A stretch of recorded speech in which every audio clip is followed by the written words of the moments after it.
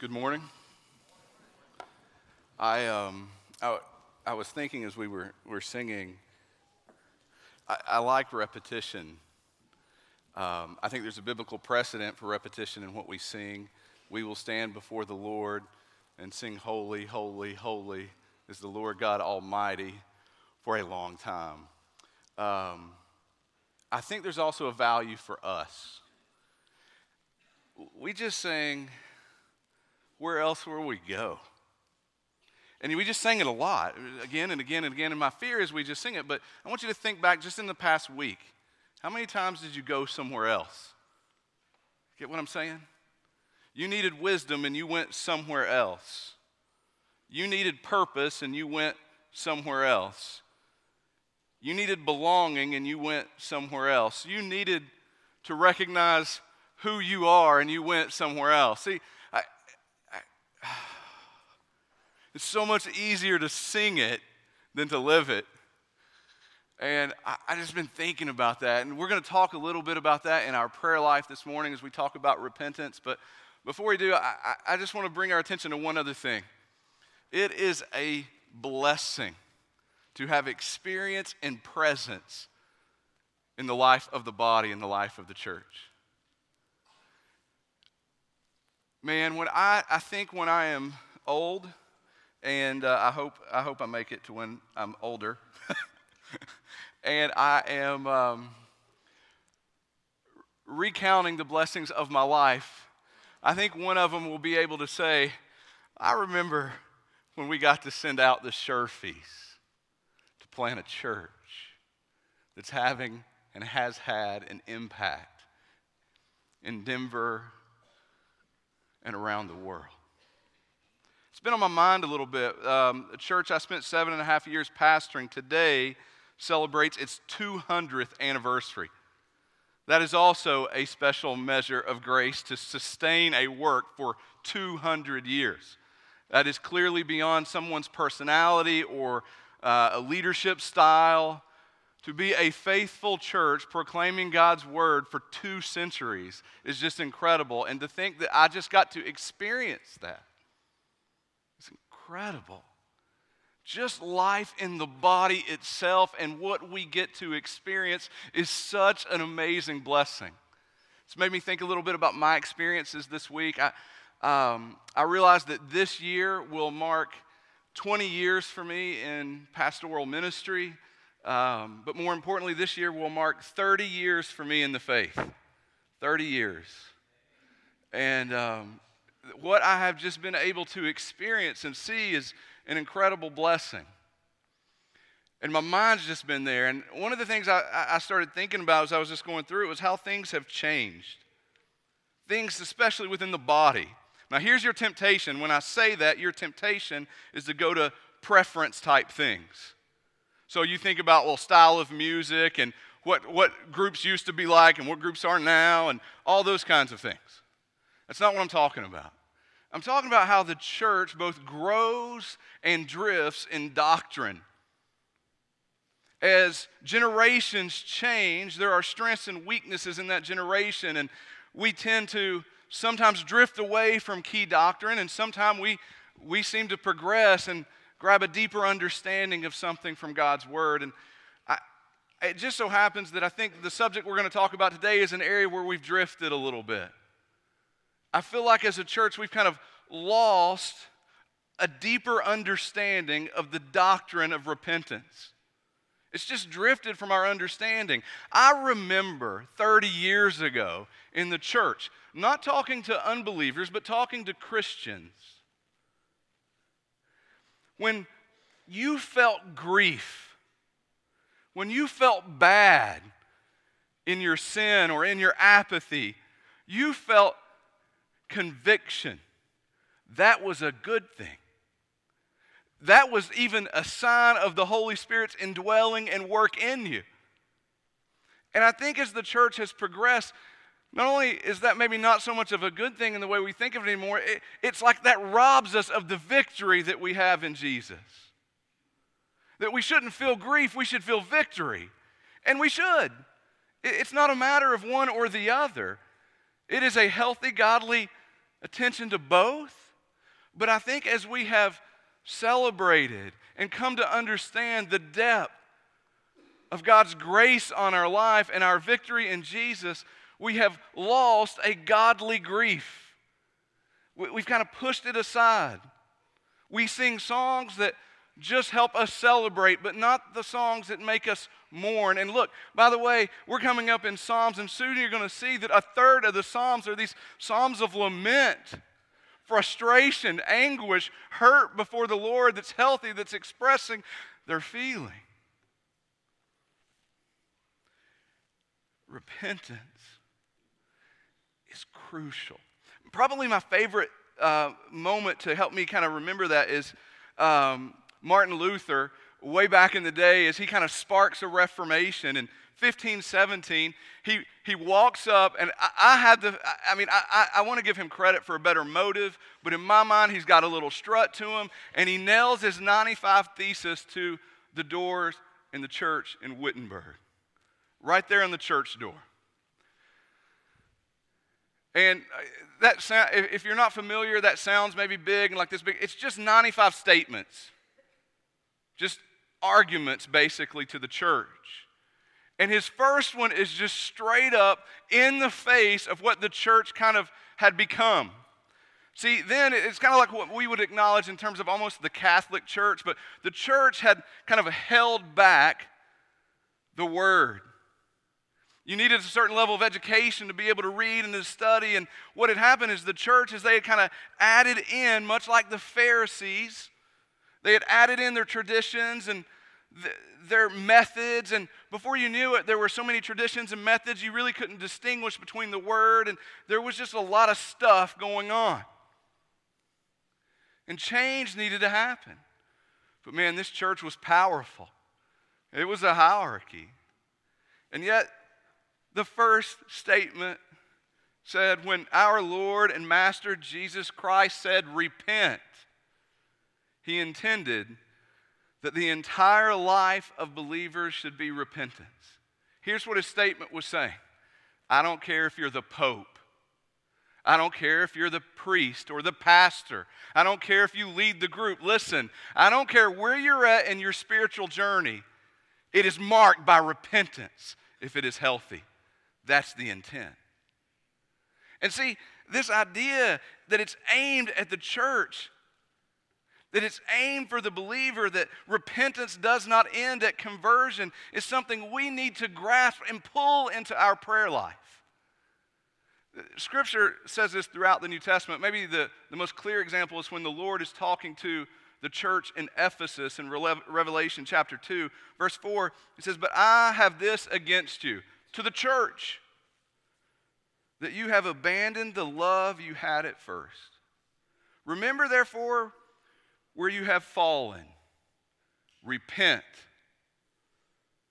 God just told the church to repent and do the works you did at first. If not, I will come to you and remove your lampstand from its place unless you repent. God intends for his church to continually repent.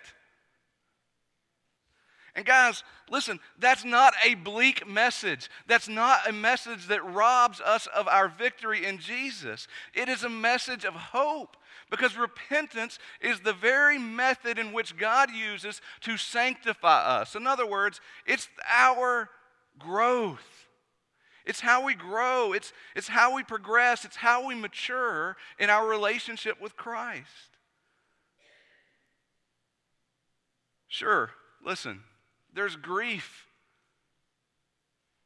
How many of you, if I said, look, don't raise your hand, you wish you were a more godly husband and it hurts you that you don't lead your wife and your family as well as you do? How many of you, as a wife, would say the same thing? How many of you wish you had more boldness to proclaim the gospel and fulfill your responsibility before the Lord in obedience as an ambassador? How many of you just wrestle with balancing out all the areas of life that are just neutral, that in and of themselves aren't wrong, but stacked up rob you of your time and rob you of your purpose? And as you think about those things and you think about it, it's kind of, there's a grief in you. There's a longing to be different. There is a feeling like that is not bad but healthy. In fact, it is a godly grief. Paul writes about this in 2 Corinthians chapter 7. In verse 9, he says, "As it is, I rejoice, not because you were grieved." So here's what's happened. Paul's written a letter to the church, and he has admonished the church. He said, guys, what you're doing isn't good. It's not healthy. It's not pursuing your purpose to be more like Christ. The church was grieved. This has got back to Paul. They felt bad about this. Here's what Paul said. I rejoice. Not that you grieved. Now listen. But because you were grieved into repenting, Paul says. Now, that's an important statement. You know what that statement shows us? That our grief, our godly, healthy grief, has a purpose in which God uses to lead us to repentance and ultimately growth and to become more like Christ. That's a powerful statement. What that means for you and I is that our grief has a place, a healthy place for us. It's there. Paul goes on and says, "For you felt a godly grief." Church, it is a good thing to feel conviction. Don't squelch that. Let it lead you to repentance. And that's our big truth this morning, that the Christian life is a life of repentance, that Jesus told his disciples in Matthew 16, verse 24, "If anyone would come after me, let him deny himself, take up his cross, and follow me." That's just a definition of repentance. Deny yourself, turn and follow me. It's what it means to be a disciple. So maybe you'll understand better in just the context of purpose. Let me give you a purpose. The goal of every believer is to glorify God by conforming more and more to the image of his Son. That's the goal. Let me give you a real powerful way to see this. Romans chapter 8, verse 29. It's one of those verses, a really cool verse, but it doesn't get talked about a lot because it creates tension. So we'll try to diffuse the tension and make sure we hit the context for this morning. It says, "For those he foreknew," God foreknew those who would be his. Before you were created, before you were formed, he knew you. Now listen to the second part. He also predestined. Now, here's what we want to do sometimes in this, and there's context here for this, and we want to talk about man's free will and the sovereignty of God, and we want to wrestle, but we just stop at that point in this particular sentence, and I think it robs us of the context that's here. I want you to hear what you're predestined for, because that's the point. For those he foreknew, he also predestined to be conformed to the image of his Son. Listen, believer, your purpose, predestined before you were even formed, is to be conformed to the image of Jesus. To be a perfect image bearer. That is our purpose. That was our created purpose back in the garden, and it is our purpose as we have been reconciled and redeemed by Jesus.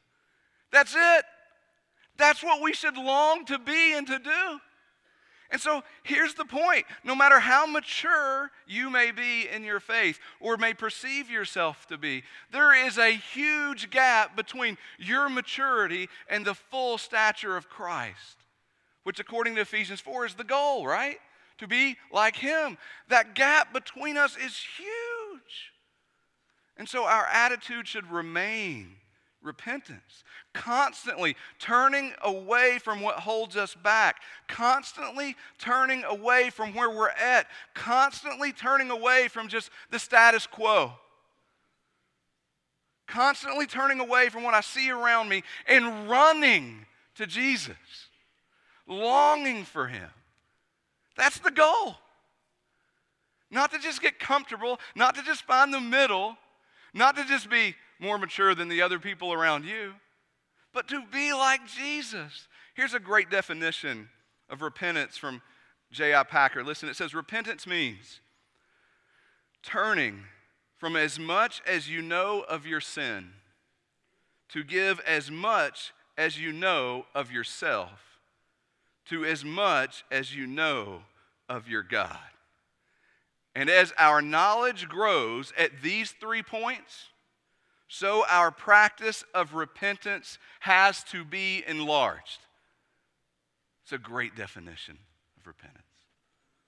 And so this life of repentance is described by Paul in a verse we've been talking a lot about over the last year. In Philippians 3, chapter 13, Paul says, brothers, I do not consider to have made it my own. In other words, Paul's saying, I haven't arrived. Man, there's a huge gap between me and the full stature, the image of Christ. But the one thing I do, I forget what lies behind. And I strain forward to what lies ahead. I press on toward the goal. What's the goal? For the prize of the upward, listen, the call of God predestined in Paul and me and you, said before we were formed, in Christ Jesus. It's in him. So I got some ideas, and we're going to go through them quickly this morning as we prepare for the Lord's Supper and enter into a time of prayer.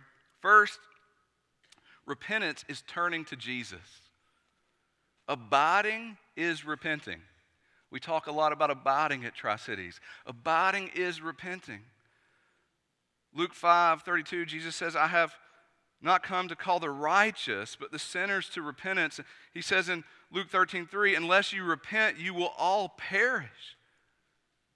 Repentance begins in a relationship with Jesus. It is absolutely inseparable from saving faith.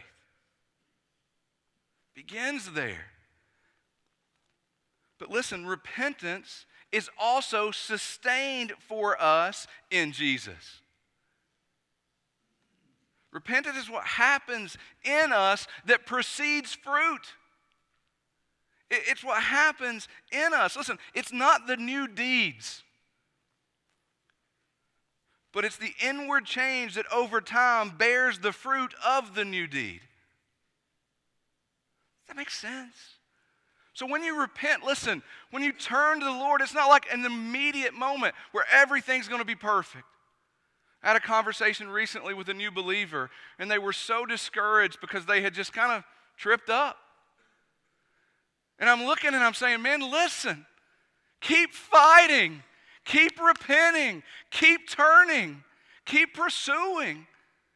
That is the longing of our heart, or it should be. Abiding is repenting. With this attitude, think about that verse we talk about here a lot in John 15. Listen, I am the vine. You are the branches, Jesus says. Whoever abides in me and I in him, listen, he it is that bears much fruit. For apart from me, you can do nothing.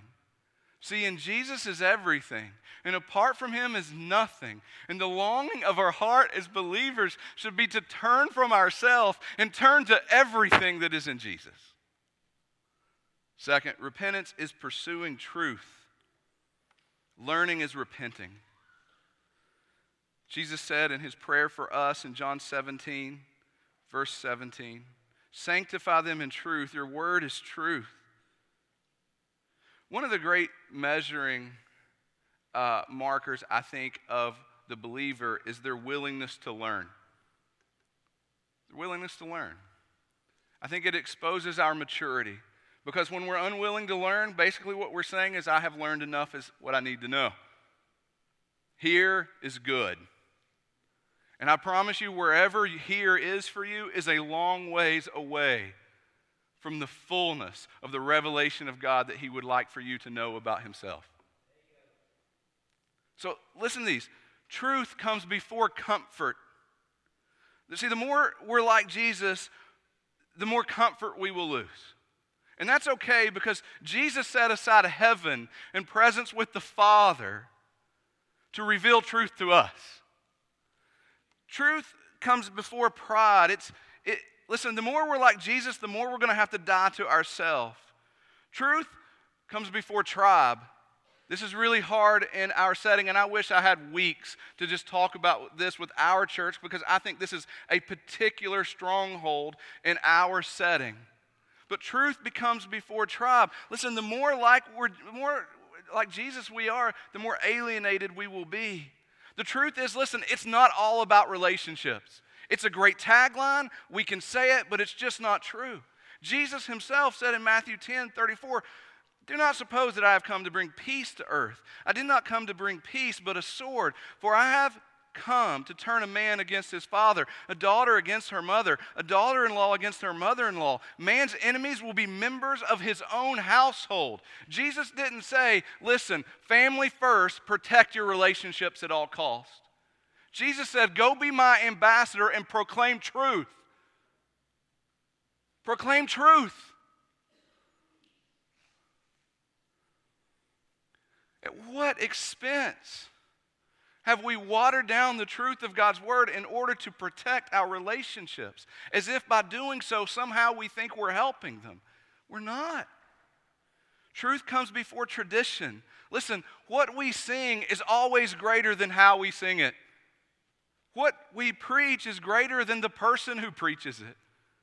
What we teach is greater than the program it's facilitated in. See, we don't hardly know the difference sometimes between tradition and truth, but truth trumps tradition every time. Every time. Truth before achievement. Listen, truth before you fill in the blank. It doesn't matter what lies we tell ourselves or what idols we hold up. All truth is God's truth. Let every good, true Christian understand that whatever truth may be found, it belongs to his master. It's an old statement from Augustine. The reality is this: truth, and the pursuit of it is part of repentance. Number 3, repentance is transformational. Growing is repenting. Romans 12:2 says, be transformed by the renewing of your mind. See, repentance grows our understanding. The psalmist in Psalm 119 says this, make me understand the ways of your precepts. Lord, help me understand, and I will meditate. I'll think about these things. I'll think on your wondrous words. How many times do we even leave a message and we talk more about what somebody was wearing or what was going on than we really sit down as a couple and meditate on the truth of God's word that was just proclaimed for us? See, there's a growth as we repent, as we wrestle to understand, and that leads to focus. Repentance grows focus. It says in verse 15, I will meditate on your precepts and fix my eyes on your ways. Repentance is constantly turning our focus off ourselves and our world around us and turning it to Christ. And as we do this, repentance produces fruit. It's back to the abiding principle. It's in Jesus. That's what we mean. That's the overflow of Christ in us. Fourth, finally, repentance is submissive. Listening is repenting. Hebrews 13 is just an example. Verse 17 says, obey your leaders and submit to them, for they keep watch over your souls as those who will have to give an account. Repentance receives biblical instruction and teaching. Repentance receives admonishment. Repentance receives encouragement. Repentance receives help and accountability. This is what repentance looks like. Church, never be satisfied until you have reached the full stature of Christ. Until then, may our prayers be filled with godly grief that bring us to our knees and cry out to the Lord, do a work in me. Turn me from myself more and more to your Son. Change me. Rip away my sin. Change my heart. Make me what you have predestined me to be. Lord, I long for it. Our team's going to come up and we're going to pray for the Lord's Supper. But before we do, I just want to give us a few minutes to pray. Just to pray. And we have been kind of breaking up into groups, but today I just want you to pray by yourself. And for the next few moments, I would ask you, don't tap on the person next to you, just you and the Lord.